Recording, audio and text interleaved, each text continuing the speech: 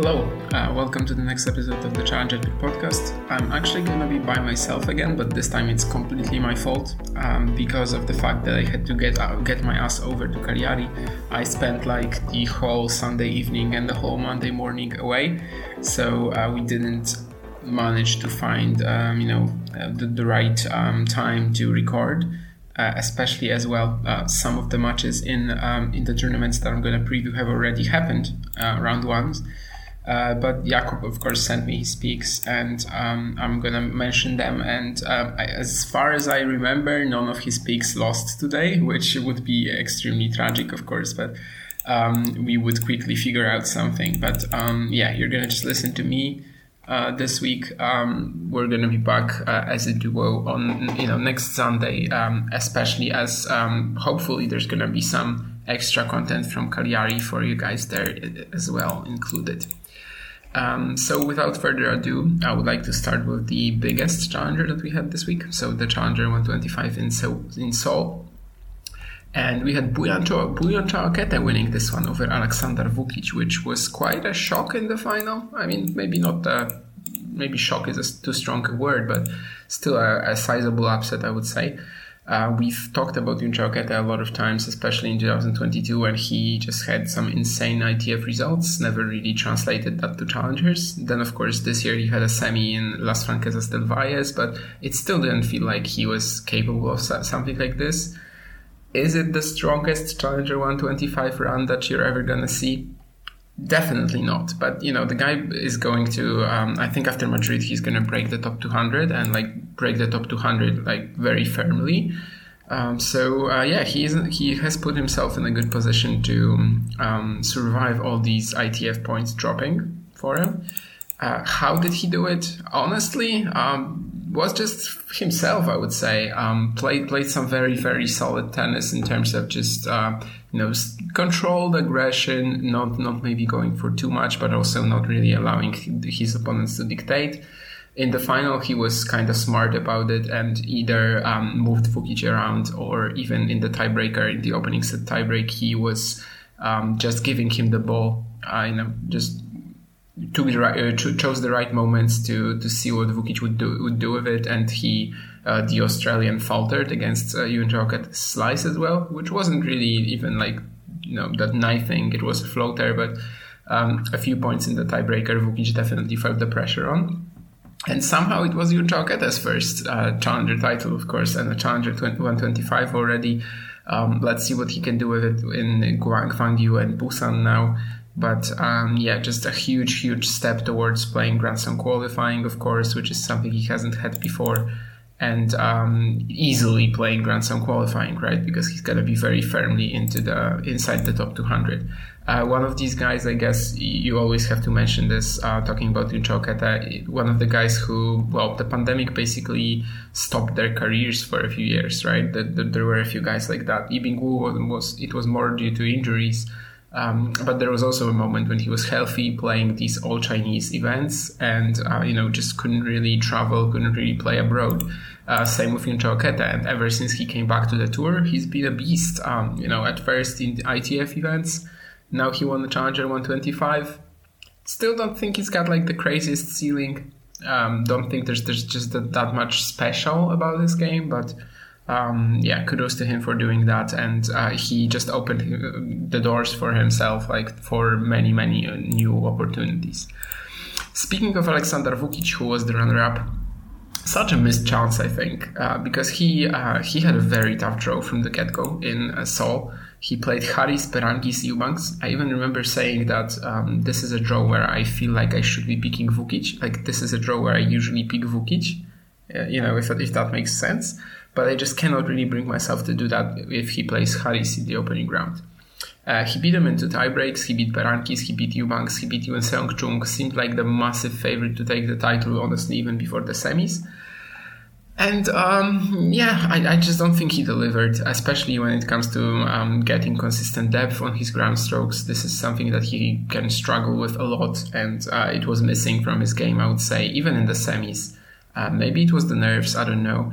And if Aleksandar Vukic does not break the top 100 this year, because he still has a very good shot, he between let me check that again, between March 2022 and late September 2023, he only won 2 matches. Some of that was injury, some of that was, of course, him being weaker on clay. So in a way, that South Korean hard court swing being moved this year is very helpful to him.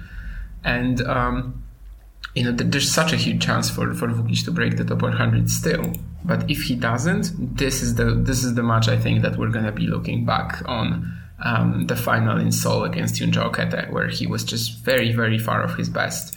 And I still think he will do it though, especially if he keeps scheduling himself just right, just how he did going to South Korea here. That was definitely the right call. And he's also of course playing Gwangju and Busan just like Yunja Okete, so maybe there's going to be even more big results. But of course the next ones are not 125s, I believe. Gwangju definitely isn't. Busan actually could be bigger, right? Because it was last year, I think. Yeah, Busan is also a 125. So only Gwangju, the one that we're gonna preview later in this episode, is a 75. And going further into that Seoul draw, we've had Yasutaka Uchiyama reaching the semis. No, not much to say, frankly. Definitely someone who has been playing a tiny bit better than his results suggest, I would say, and finally getting rewarded for it. A big win over Kudla in the quarters, big win over Duckworth in the second round. Just lost to Yunja Okete, which, after you've beaten Kudla and Duckworth, right, you would sort of expect to beat Yunja Okete, and maybe that's what also kind of lost him. Still a pretty great pro striker, and a pleasure to watch when he's playing well, and he definitely was this week. And he also started from the qualifying, which is deserves to be mentioned, I suppose. And the last semi-finalist was actually the aforementioned Yoon Seong-chung. Played 3 very good matches, eliminated Thompson, eliminated Hijikata, had a very good chance, and Guyovchik as well. I mean, that's still a name, right? Maybe not as impressive of a win as it was in the past, but still that's a big name. And I think he really had a chance against Vukic. As I said earlier, I think Vukic's depth was missing in both the final and the semi. And if Chung took that opening set in the tiebreak, who knows what would have happened? But the tiebreak basically decided the match. But Chung actually wasn't doing that well recently. He played 4 ITFs in a row and only made 1 quarterfinal, where he lost to Su. So not a bad loss. But other than that, Samurai via retirement, Rivki via retirement, and Nishivaki. So basically, he was retiring from 2 of these events. So this week he looked healthy, and it brought him a very good result for sure. Definitely wasn't a great year for Yoon Seong-chung coming into Seoul, so it kind of saves him, even though he's actually down to like 363 in the ATP rankings. Yeah, which he is going to be a bit higher, right, after these points hit the rankings after Madrid, but actually 340 only. But still, there's still Gwangju, there's still Busan. Maybe he can make up for the points that he lost in the first months of the year, just not really doing much. He actually didn't have a challenger major win even before this event. He played 6 challengers in 2023 before Seoul and didn't score a single major win. So things were really getting quite dire for Yoon Seong-chung. So this run certainly helps. And when it comes to the doubles, we did not have the Matsui Uesugi fairy tale that we're always sort of looking for, although they were in the semis. That's why I'm mentioning them. And Purcell and Uchiyama beat Chung and Shimizu in the final. And one guy I think that has to be mentioned from Seoul is, of course, Hyeon Chung, who played Jordan Thompson. And he lost 6-2, 6-4 in what I thought was a pretty decent showing. Like the biggest takeaway was just the fact that he was healthy and didn't seem to be struggling with anything, which of course is like the absolute key and simply the most important thing there is right now for Yoon Seong-chung. So I think that's really just key, and the fact that his ground game was all over the place, it's a secondary thing. And Chung also spoke at like some press conference there, and apparently he's not playing Gwangju, but he would like to play Busan. He's taking it very slow, which probably is the right call. Although, frankly, after one match against Thompson, but he seemed pretty pessimistic. Like he said that his biggest goal was really to finish the match against Thompson, like in good physical shape, and he did. So in that sense, it worked out. Just a very tough draw. I wonder what he would have done, in another spot in another section. I don't think he would have won this. I don't think he would have made the semis, but I think a couple of wins were possible if he landed in a softer section and just had that round one opponent, to sort of shake off his rust on. And let's get over to maybe Savannah, which was a big story because of the USTA Roland Garros Wildcard Challenge. And I mean, yes, we can complain, right? We can complain that the previous winners were like Fratangelo, Sok, Mo, and etc., just better players. But this finish was really thrilling. Why? Well, let's start from the fact that Patrick Kipson in the opening round came back from 3-5 down, I think, in the third against Alex Michelsen. And at the time, it didn't seem that important. In hindsight, it actually saved him the wildcard.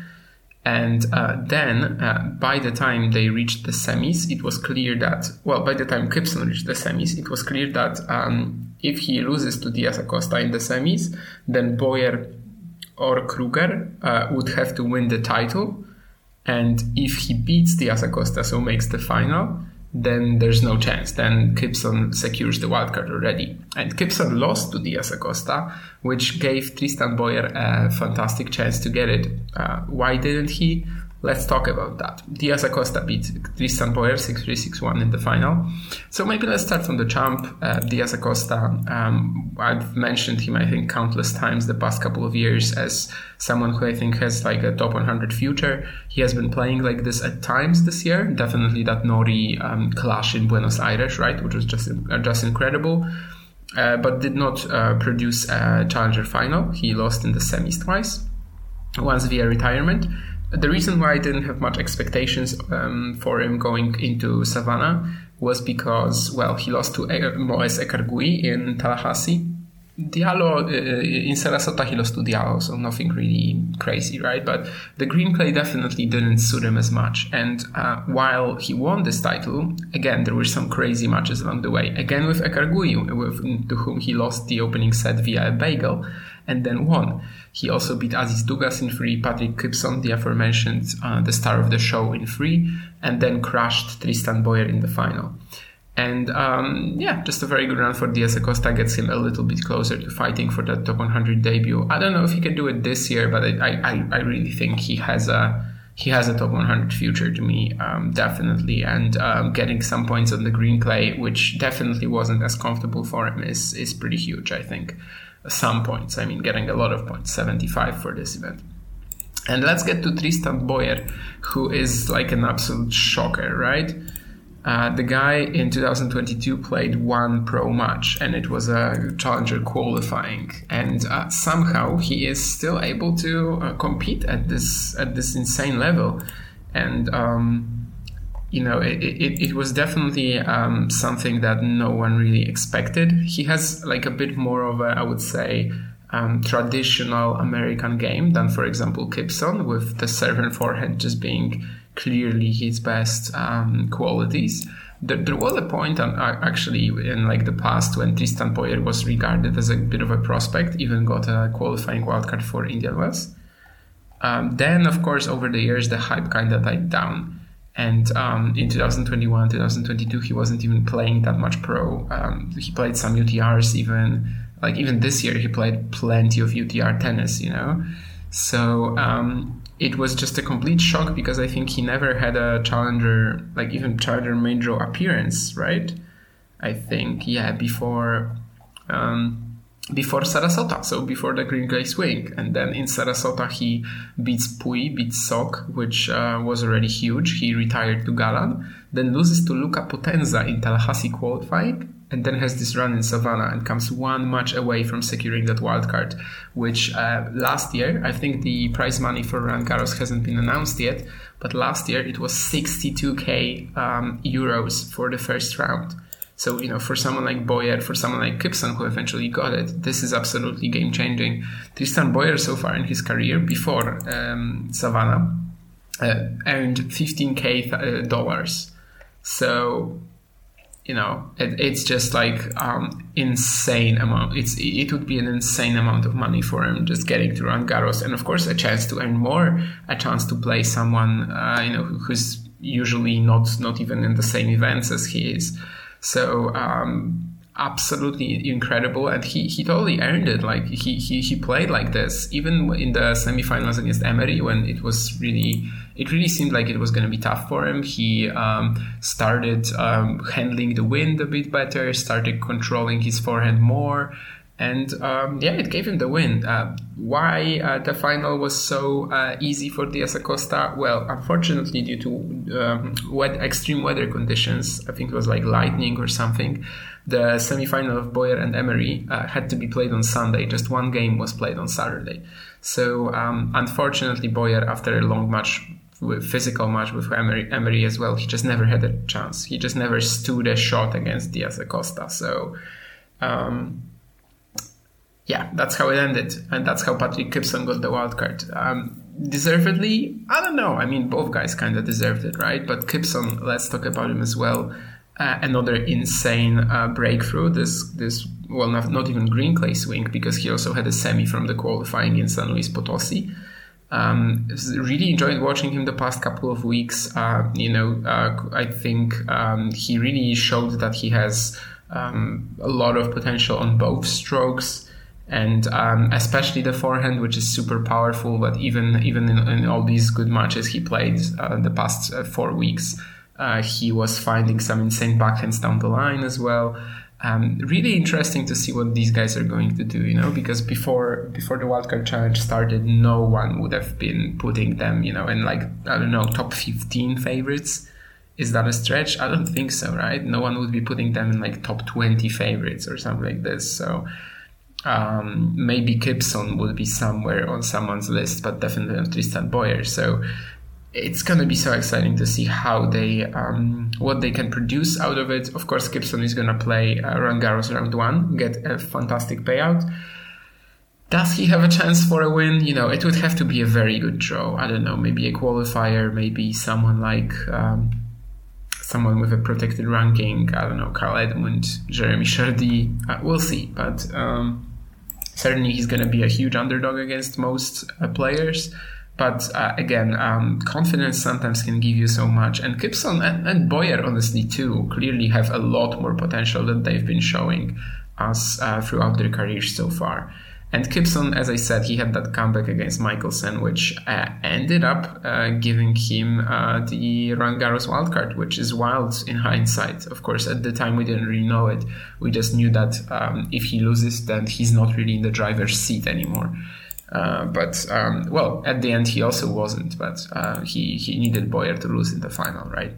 And Calvin Emery won what, according to Jeff Sackman of Tennis Abstract, I'm not sure how complete his database of challenger matches is when it comes to match time, like whether it includes the 80s and etc.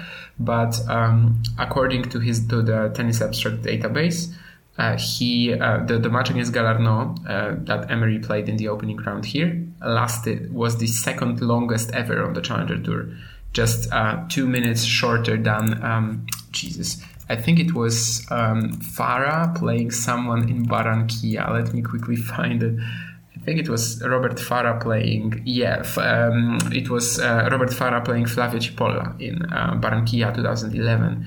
So the third match that he has actually. He mentioned the match times being mostly back to 2010. So we only really know it, in the past 13 years. But in the past 13 years, let's say it's been the second longest.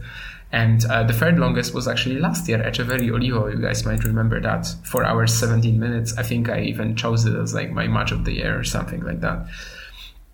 Emery Galarneau wasn't as quite high quality. There was a lot of choking involved, but still, it deserves everything, any praise it got for being 4 hours, 21 minutes, 3 tiebreakers, and Emery eventually coming out on top. And then he actually scored 2 amazing wins against Fratangelo and Bergs. But I think the fatigue eventually caught up with him in the semi against Boyer, in the last 2 sets. Don't think he realistically, even though he was down up a break in the third set, still, I don't think he realistically could have done that much more because, well, he was just insanely tired at that point. Still a great run for Calvin Emery, who we all know he has some insane potential. He was the world number 116. There were definitely moments when he played like a top 100 player. His peak is of that sort of quality. It's just that his floor has never been that high. It's actually been higher than what it is right now, but it's never been, back end of the top 100 or something like that. And also when it comes to Savannah, of course, the doubles, Blamberg-Martinez, very interesting pairing, beat Federico Agustin Gomez and Nicolas Kicker. I think Federico Agustin Gomez deserves a bit of a mention because according to like Mike Cation and people who are in Savannah this week, Gomez really resonated with the crowd. They really liked him, and I think it's pretty clear why. If you watch Federico Agustin Gomez play a singles match, he's just ball bashing every single thing that comes to him from across the net, which is kind of fun. I have to say that it is kind of fun. It is brainless, it is a little stupid, it is a little weird, but it is kind of fun at the same time. So kudos to him, and I actually want to watch it more. I've only seen him like twice or thrice, but I think one of them was this week, and he really was quite appealing visually, and apparently the people in Savannah thought so as well. Let's maybe get to, now we have the 275s that were on clay this week. Maybe let's start with Ostrava, where one of our favorites on the show, Zdenek Kolarz, clinched his 4th challenger title, first since that 2021 best career season.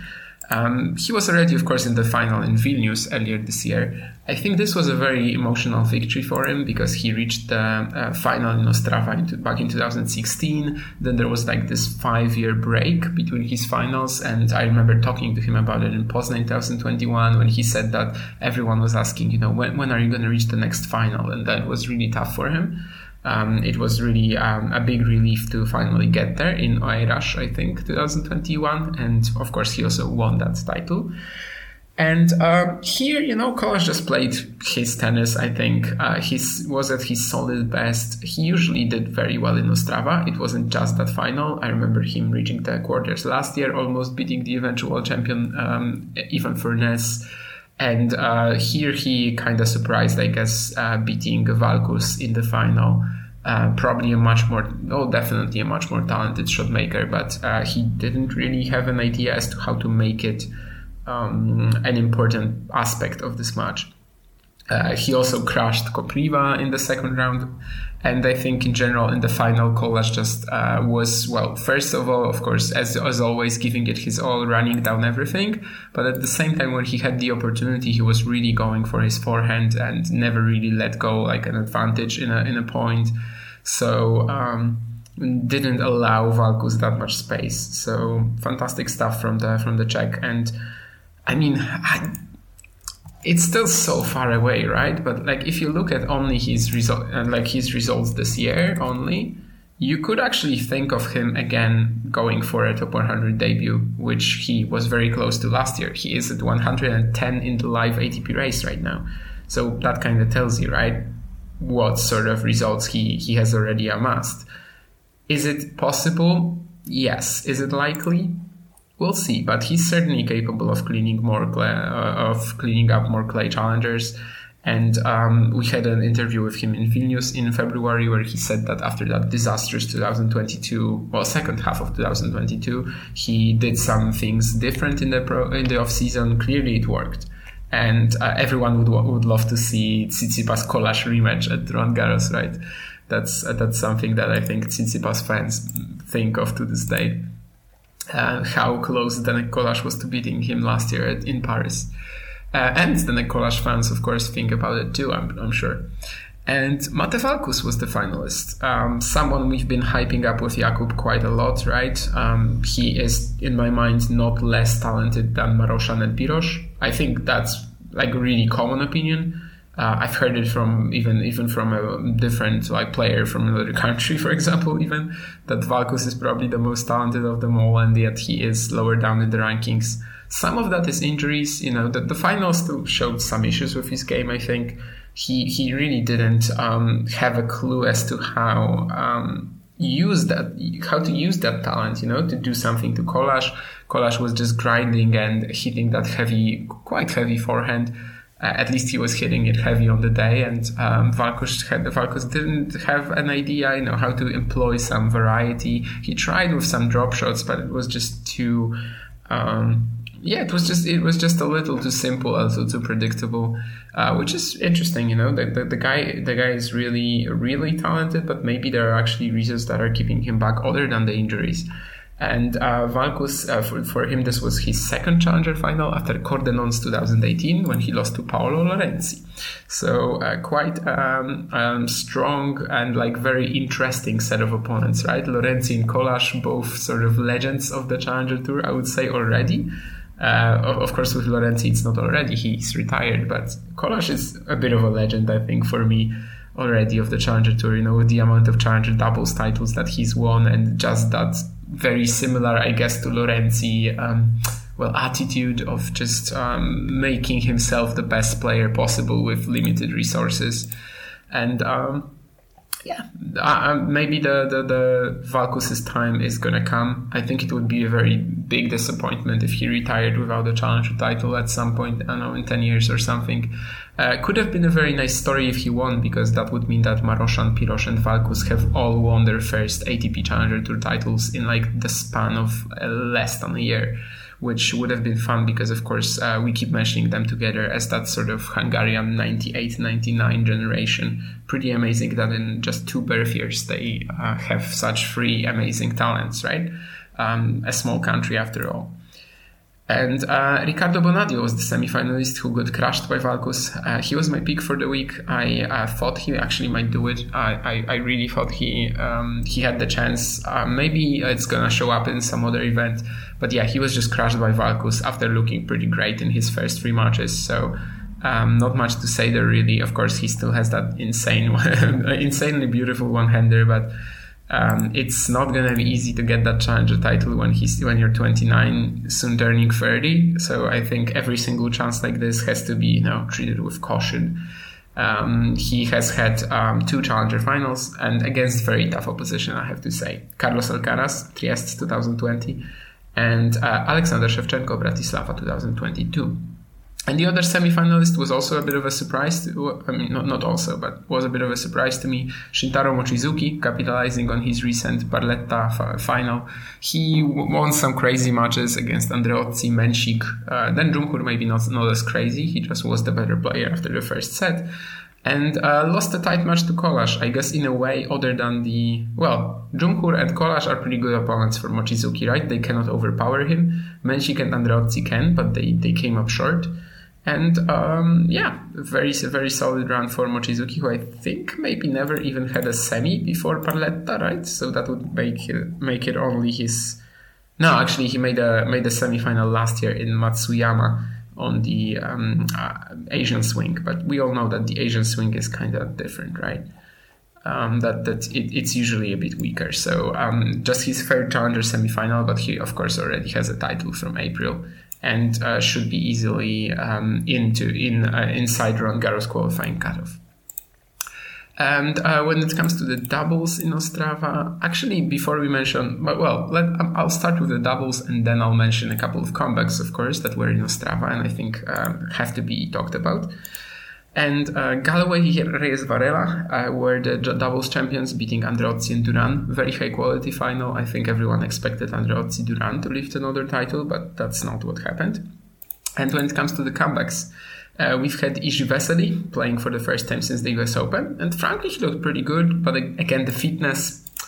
Jakub was talking about it last week, right? That he got a new fitness coach who worked with some Czech stars before, and that sort of shows that that sort of shows that the guy has been like that he is more focused on that, right? That he is giving it more in terms of just determination, I guess. But we'll see. For now it wasn't great, but of course it was the first event after a break, and he, for what it's worth, he played three setters, Justino, Gakov, and Bonadio. Some very good tennis in there. Sometimes he had some massive issues to close it out against Justino, but that's one thing really. So I think still a very positive event for Vesely, and let's see what he can do with this later on in the year. And Gael Monfils was the other one. Of course, not his first event, but he was winless before this event this year, and he beat Ivan Fernez via retirement, the defending champion, and then lost to Damir Džumhur. Didn't really have an idea as to how to hit through the very, very fast Bosnian. Džumhur has to be one of the fastest Challenger Tour players still. And he outplayed Monfils. I don't know if it was a surprise, but certainly quite a fun veteran matchup, right? Džumhur meet Monfils in a second round of a Challenger. Sounds pretty crazy. They actually played just twice before, and it was Rotterdam quarterfinals and Australian Open round 1, and Monfils crushed him both times. So I guess it also kind of shows, the decline of the Frenchman, whereas Džumhur in early 2019, he wasn't that much weaker. He wasn't that much stronger compared to right now, I think. He was a bit, though, definitely. The other European clay event we've had was Rome, where Sumit Nagal won the title. Been a long while, been about 3.5 years, actually. There were some pretty, since he was injured at the end of 2021, he never really returned to his best, but there were some promising moments last year, right? We mentioned them all on the show, of course. Especially I remember that quarterfinal against Zapata Miralles, also a close match against Lehečka. And he couldn't really piece these moments together. This year, of course, he had that big run in Chennai, and finally it all combined into a huge week where he was crushing some of his opposition, especially Tobacco and Hokes, who lost bagel sets to him, won a very, very good match against Delors in the semifinals, and finished it up with an upset over De Jong, which I think was actually pretty sizable. And he just had a clear edge of the baseline on the day. The serve difference wasn't felt. I don't know if that's how it would have looked every single day. I don't think so. I think De Jong probably played his weakest match of the week. But still, fantastic run for Sumit Nagal.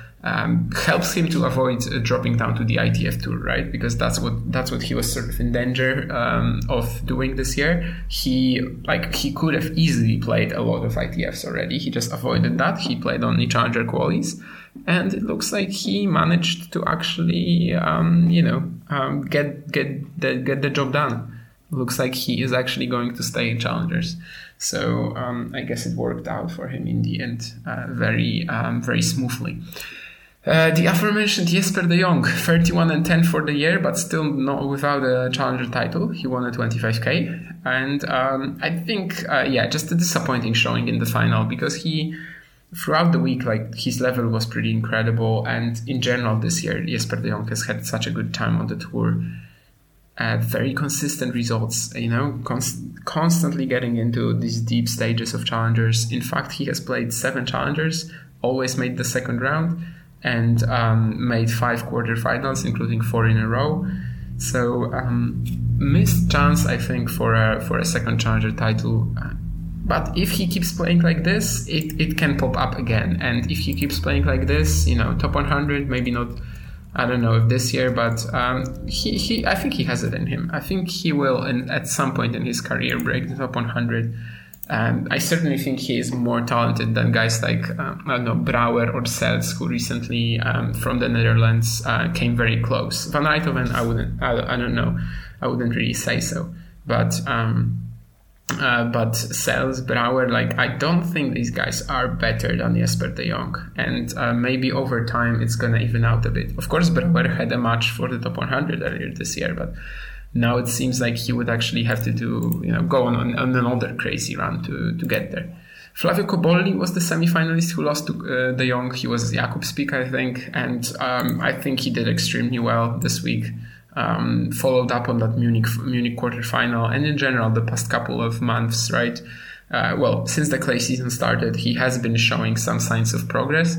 So maybe just like Zapieri, maybe the 2022 season was a bit of a lull, and then 2023 is going to be much better. I think it sort of already is with the results that he's been putting up. Of course, in 2022 he won Zadar in April, but like post-April, he I think had a semi-final in Ortisei, which felt pretty random given his lacking indoor, especially that fast indoor pedigree.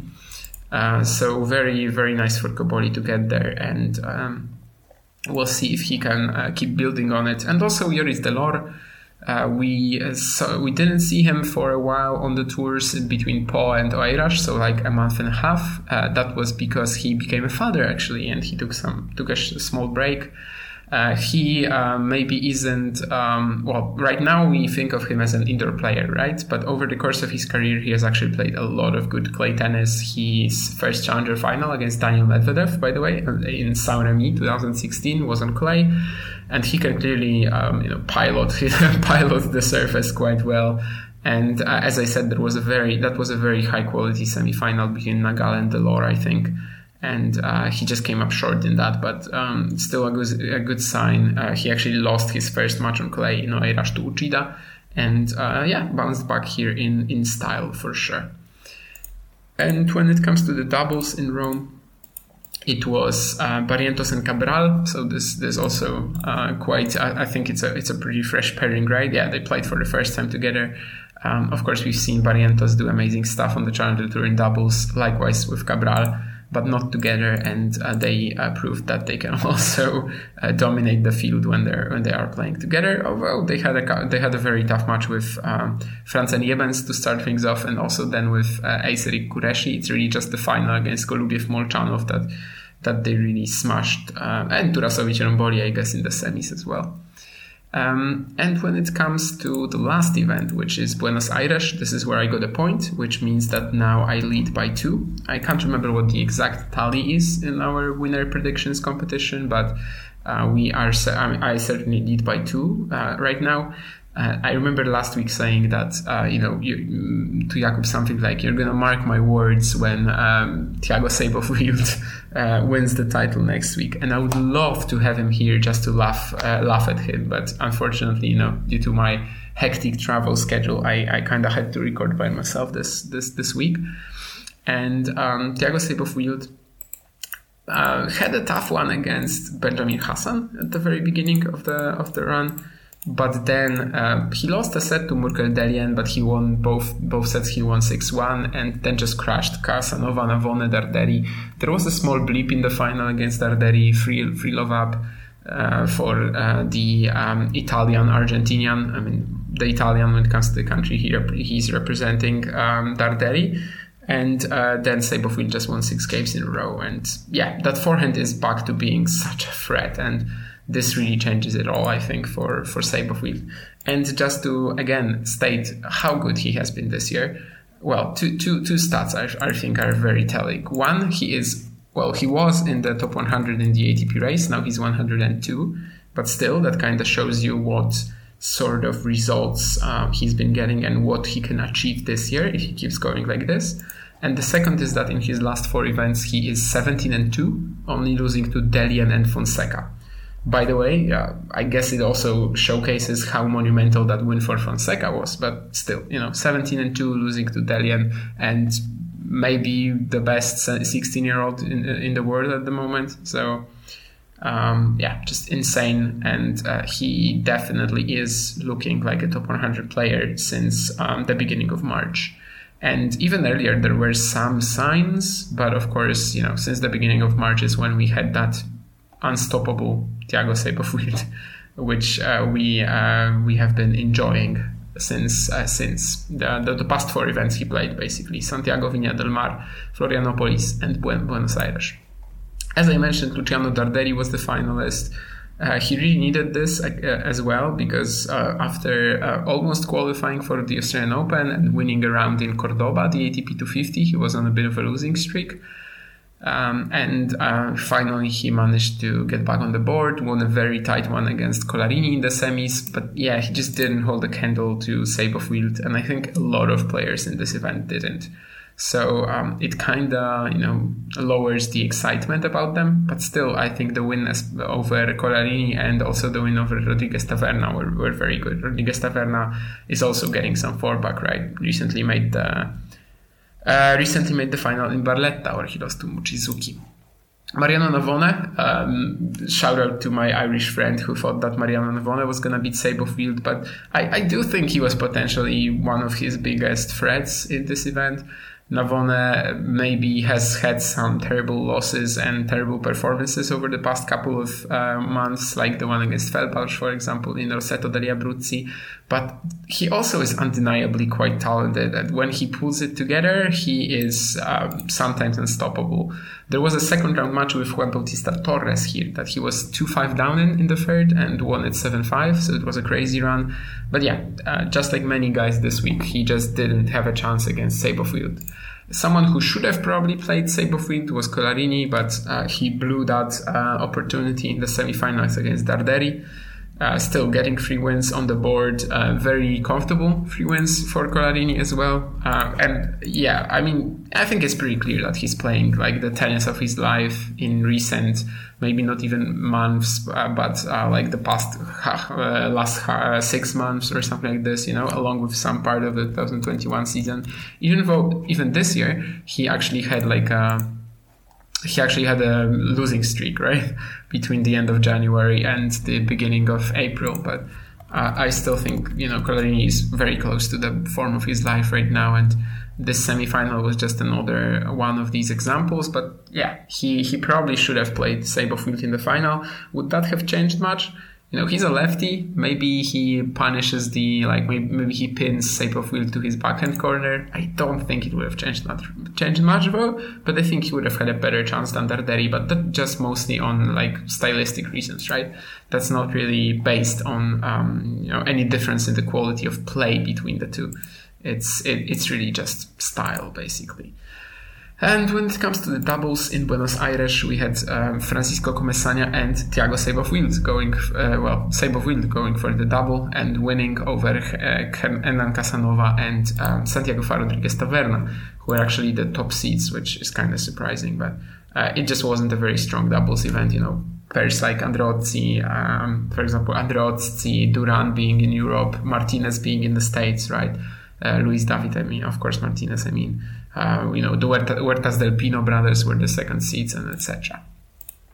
And with that, I think we've arrived in the match and upset of the week section. For match of the week, I had 3 picks that I considered very similar. 2 of them were from Savannah, actually. And it's Emery Galarneau, of course, because of the sort of historical importance, right? Kipson Michelsen, which I very much agree with Alex Borok, who gave me a comment under the poll on Twitter that this was a better match, but it doesn't quite overvalue the just how wild Emery and Galarneau were. I agree with this. I think Kipson Michelsen was a better match. I don't think I can pick it though. And the other one was that semi between Nagel and Delors. I enjoyed that a lot. So I have to go with Emery Galarneau. Not that it was necessarily the best match I've seen this week, but just the drama, the crazy stuff that happened in there, and the fact that we're going to be mentioning this match a ton over the past couple of years. Anytime someone gets over the next couple of years, anytime someone gets close to this sort of score, I think it really just that's what tops it for me. That's what gives it the upset of the week sort of moniker this week, right? And on Twitter, of course, it was also voted as the best by my followers, 150 of my followers or something like that, as that's what these polls usually get. But but Well, when it comes to the upset of the week, there wasn't anything that crazy. From what I can see for the bookies, it was actually Vice over Maroshan, which I do agree it shouldn't really be happening, but that's the sort of results that Maroshan has been getting over the past couple of weeks, right? Like he is very upset prone. So in that sense, I don't really want to pick him. So I might go just for the final in Seoul, you know. I really thought Vukic had it. And I'm going to go with Jacket over Vukic in the Seoul final, which after the quarterfinals, especially when Vukic beat Eubanks, and he was left with Chung and then Yunchokete Uchiyama, it really seemed like this should be his title. But of course, as we know, it wasn't. And that's our reviews gone. Done, more or less. They're not gone. You're gonna be able to hear them, and I'm gonna be able to, edit them and etc. They're not gone, thankfully, because I wouldn't have want to, I wouldn't want to have wasted 45 minutes on something that wouldn't be saved.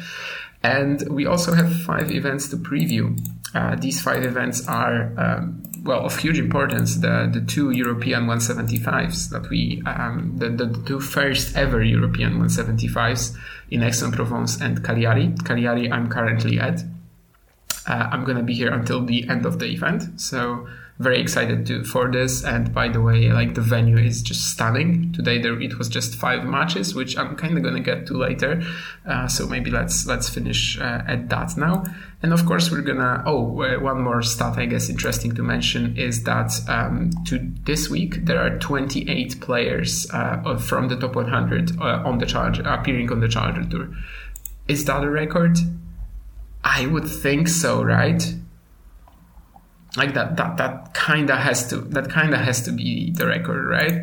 But I of course have no idea how to check this. I remember last year there was a week when it was actually in the second week of Roland Garros when 18 top 100 players or 19 top 100 players were competing on the Challenger Tour. That was the week with Poznan, Forli, Prosteov, and Nottingham, I think, something along those lines. So this week we have 15 top 100 players in Aix-en-Provence, 9 in Cagliari, 3 in Gwangju, or however it's read, and 1 in Prague. So let's get down to business without further ado. As I said, even though Jakub isn't here today, he sent me his winner picks, and his winner picks actually start from this event, but no, we're gonna start with Aix-en-Provence, which is just the first that showed up for me when it comes to these 175s. It is slightly stronger than Cagliari, but I think I'm not angry at myself for choosing to go to Cagliari instead of Aix-en-Provence, because I think it still holds a lot of excitement. Cagliari, there are simply players whom I really want to watch live, like Kokinakis, Watanoki, all these guys like that. Shelton, of course. I'm gonna get back to this later, but let's focus on Aix-en-Provence for now. And these 175s in Europe, important thing, they have a 28 player draw. So the first 4 seeds are not going to play in the opening round. They're going to start from the second round, which I think is just a tool to lure potentially huge players into these events. It worked only in one case, I think, in Aix-en-Provence, where Tommy Paul took a late wildcard. And he is going to play Blancano or a qualifier. There's also Echeverry and Kubler playing each other in that section. Amazing first round, right? Rodionov for a qualifier is going to be the rival. Michael Immer can play Per or Goffin. That's, Per Goffin, I don't think it's going to be a good match, but still, it's the sort of big names that really kickstarts your imagination, let's say something like that. Fils Barrère, another match after, I think in Quimper this year. Barrère crashed Fils, but it was indoors. I wonder if Fils isn't the favorite here. I would actually say that he probably is. And one of them will play Alice or a qualifier. So you can already see by the top half how strong this is, right? Amazing first round match between Murray and Monfils. Both wildcards. Murray, a seeded wildcard even. And Murray and Monfils have last played in 2014. They've played 3 times in France. and 3 times, I think, outside of France. Twice at Roland Garros, once in Paris ATP 1000. So now they're actually going to play in a Challenger 175, let's say in a Challenger, which is simply wild. So Andy Murray, Gael Monfils, opening round, Aix-en-Provence. Honestly, who knows who's going to win this? Murray had a couple of shocking showings against Damian and Vavasori on clay so far this season. So I don't know. Then one of them will play Locoli or Ramos Vignolas, also looking for form desperately. Adrian Manarino is the 3rd seed. We recently saw him in a Challenger in Oeiras, right? And he's going to play Van Asch or João Sousa. And the 2nd seed is Brandon Nakashima, the recently discovered, in 2022 it was discovered that he's actually a very good clay court player. This year, of course, he hasn't played on clay yet. He has been struggling with some physical issues. And he's going to play Borges or a qualifier, and there's also a very exciting section where Bublik plays Bonadio in the opening round and Virtanen plays Miller. When it comes to the qualifying, and this goes for Cagliari as well, surprisingly there are buys and there are a lot of alternates. Apparently, maybe the players didn't expect that was going to be like that. Maybe the players just figured that was more worth it for them to play a regular Challenger rather than face Rodionov or Alice in the opening round after they qualify. I don't know what the reason exactly for this is, but both Aix-en-Provence and Cagliari have 3 buys in them. The players that got the buys in Aix-en-Provence are Gakov, Kazol, and Medjedovic, and I think these are like the 3 most dangerous potential qualifiers already.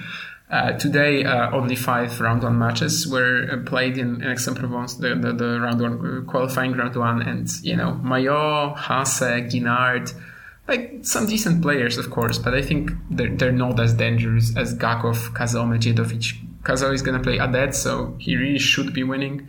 Medjedovic is going to play Guinard, so maybe not so simple, and Gakov is going to play Maillot, so also maybe not so simple. There's also a Benjamin Locke, Robin Haase in the final qualifying round in Aix-en-Provence. Also, of course, we have some very good doubles teams because, again, this some of the players who lost in Madrid decided to come here. We've got Granollers, Zeballos, right, as the first seeds, Kubler, Pierce as the 4th ones, Ugo Nesian, Zielinski, the Australian Open runner-ups, as the 2nd seeds. So pretty insane doubles draw as well. When it comes to who I think is going to win this, extremely tricky because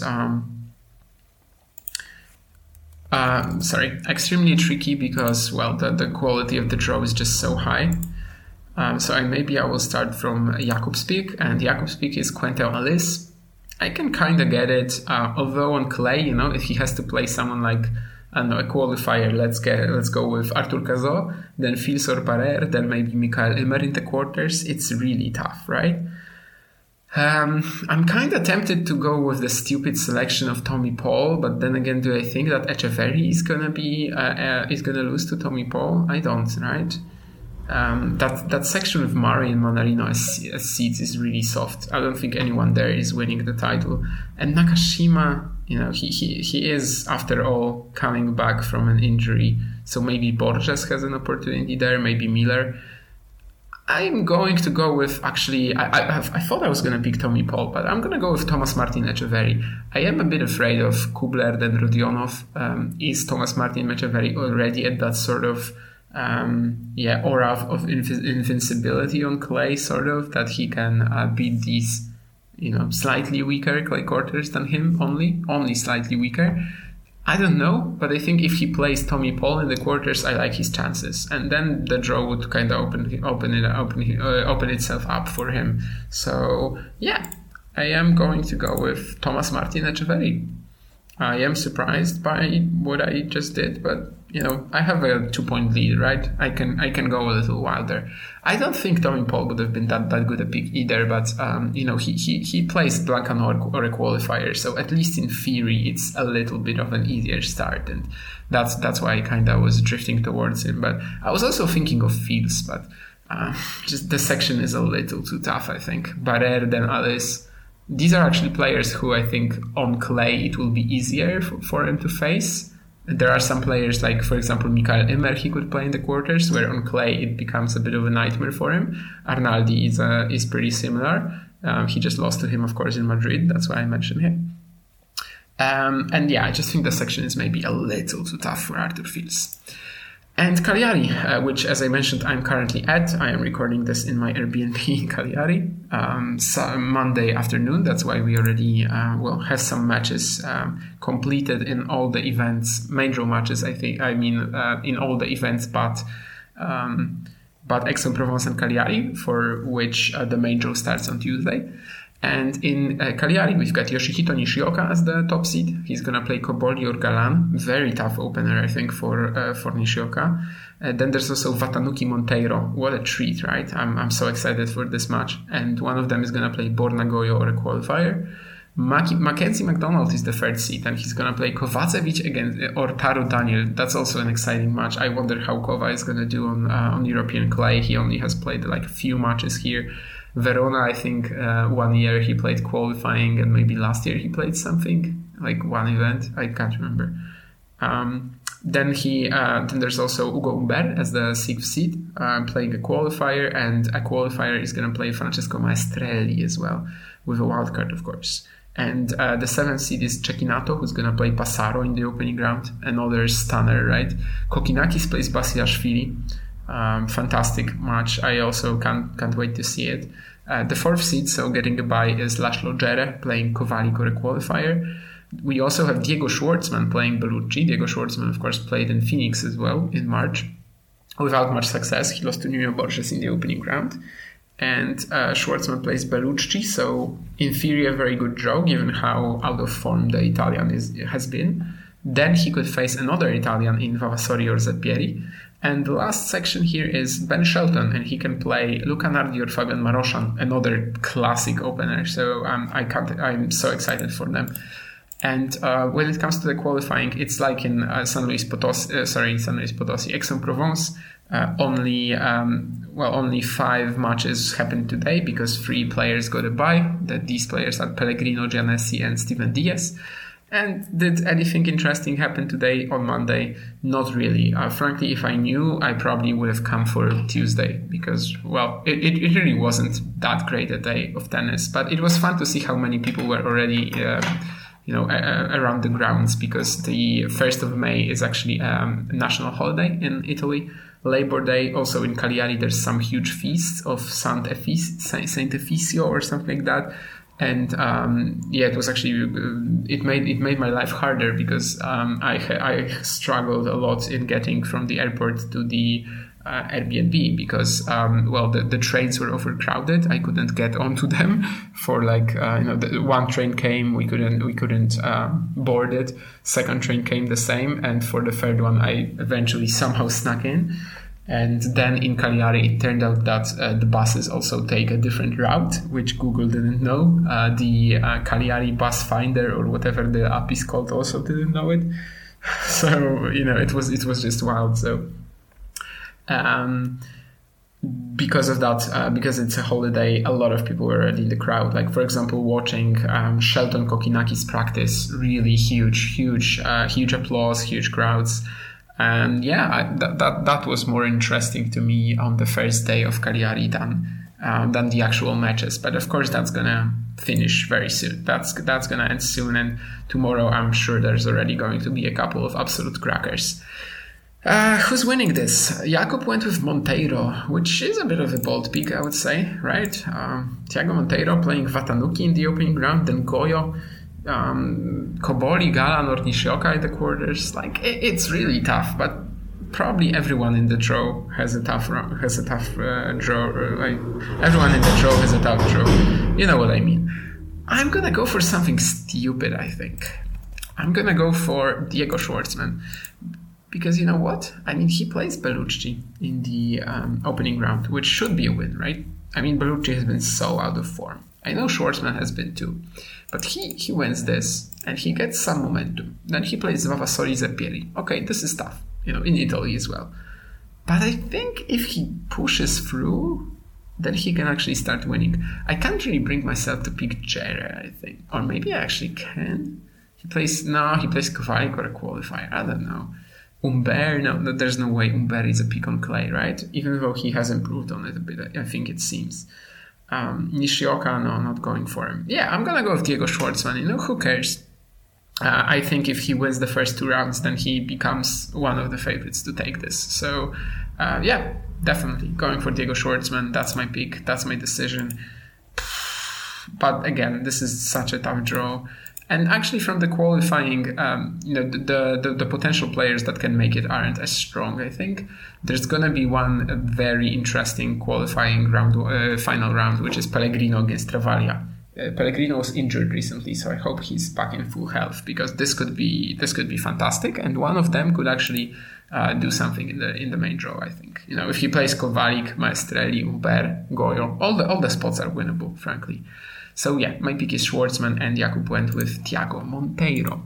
And we also have a couple of Challenger 75s.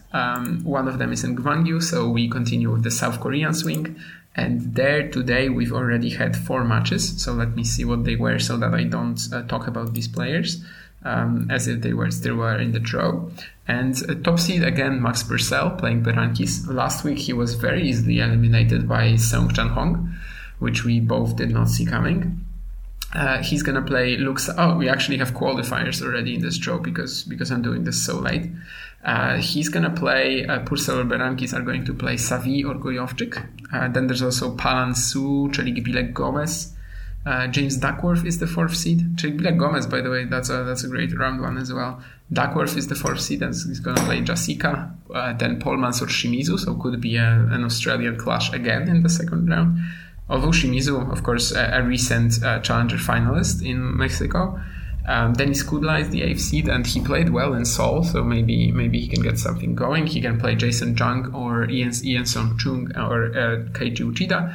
Hijikata is already through, and he's going to play Li Tu in the second round. Donskoy Masur, interesting sort of vintage round 1 matchup, I would say. Uisung Park is going to play Jordan Thompson, so should be a pretty easy first round win, I would say, for Thompson.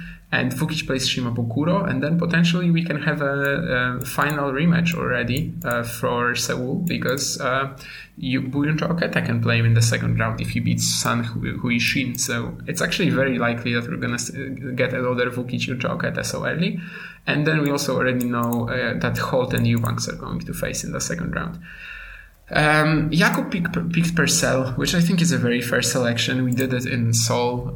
It didn't work out, but it's possible that he's gonna get more Challenger titles this year.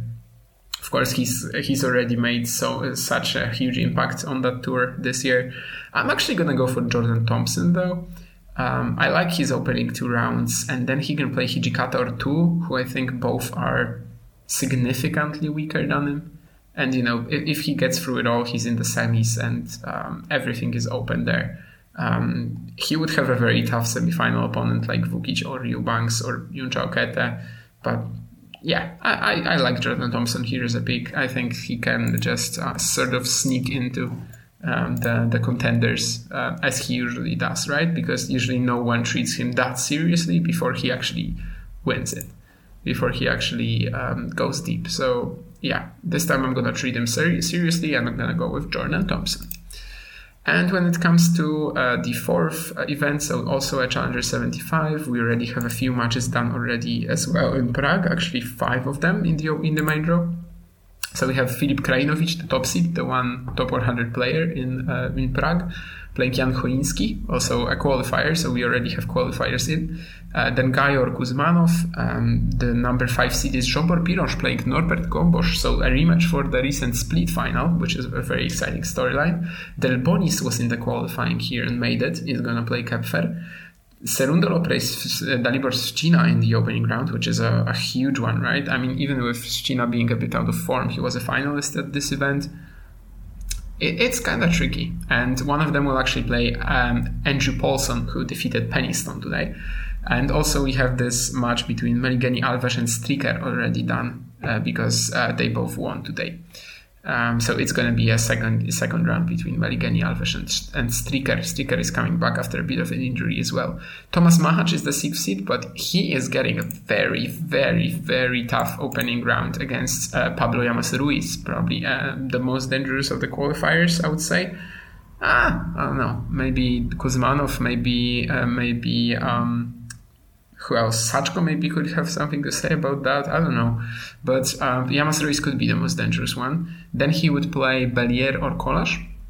And there's a very good part of that section as well with Klein playing Valkus again. They recently faced with Klein wasting match points. And Agamemnon Gaston. And Sebastian Ofner was actually struggling quite a lot with Jaroslav Demin today, but pulled through. And he's going to play Sels or Ugo Carabelli. And Radu Albot, the 2nd seed, has been eliminated already by Tomas Barrios Vera. Vitali Sachko, Witko Pshiva is also there also in this draw. Jakub, I see, picked Gaston. I'm definitely not doing this. I'm not even confident he's going to pull through Agamemnon, and then it also gets tricky with Klein or Valkus, I think. I was thinking of Barrios Vera even before he beat Albot. I could do it now. The question, because the big question now is like whether Barrios Vera translates that South American form to Europe, right? I mean, he's already beaten Albot 6-3, 6-3, so I guess the answer is kind of yes already. He's on an 11-match win streak at the moment. But my other selection here is Tomasz Machac, you know. Machac is just going to rise in the rankings so much in the next couple of months, right? He was injured last year for like 3 months and only came back in August to win Kozerki, for example, and to go, I think, to the quarters in Liberec or the semis. So I think he's going to rise in the rankings a lot over the next 3 months or so. And he was doing well, right? Quarterfinal in Houston, semifinal in Sarasota. Pretty easy losses, both to Hanfman and to Galan. But still, he was doing well. So the question for me becomes whether I want to go with Machac or Barrios Vera. Barrios Vera is already in the 2nd round, right? So it makes him more probable. But he could play Ofner, he could play Sachko or Kopshiva, and that's not easy in Prague. I actually have a sneaking suspicion that Barrios Vera is not going to be doing as well as he was in South America here. That, honestly, it's just a bit of a gut feeling. I think he might struggle a little bit, but that's literally, as I said, that's not based on anything. His level was good enough. I just feel like he's not going to win this event, instantly. So I'm going to go with Tomasz Machac. And potentially we could match up in the quarterfinals with Jakub here, Machac Gaston, but there are still so many tricky obstacles along the way for both players that I actually think it's kind of unlikely that we're going to get Machac Gaston, even though they are the seeds. And the last event, which is in Coquimbo. We still don't have the qualifiers there because some of them are still playing. Actually, 2 matches are still going. And we have just 1 match that has started in the main draw between Haide and Torres. And the top seed is Nick Hart, who's going to play Lautaro Midon. That's a tough opening round already, right? Midon has been showing some potential, of course, a great junior. And a super exciting all Brazilian matchup is there as well. Eduardo Ribeiro, João Lucas Reis da Silva, fantastic forehands of both guys.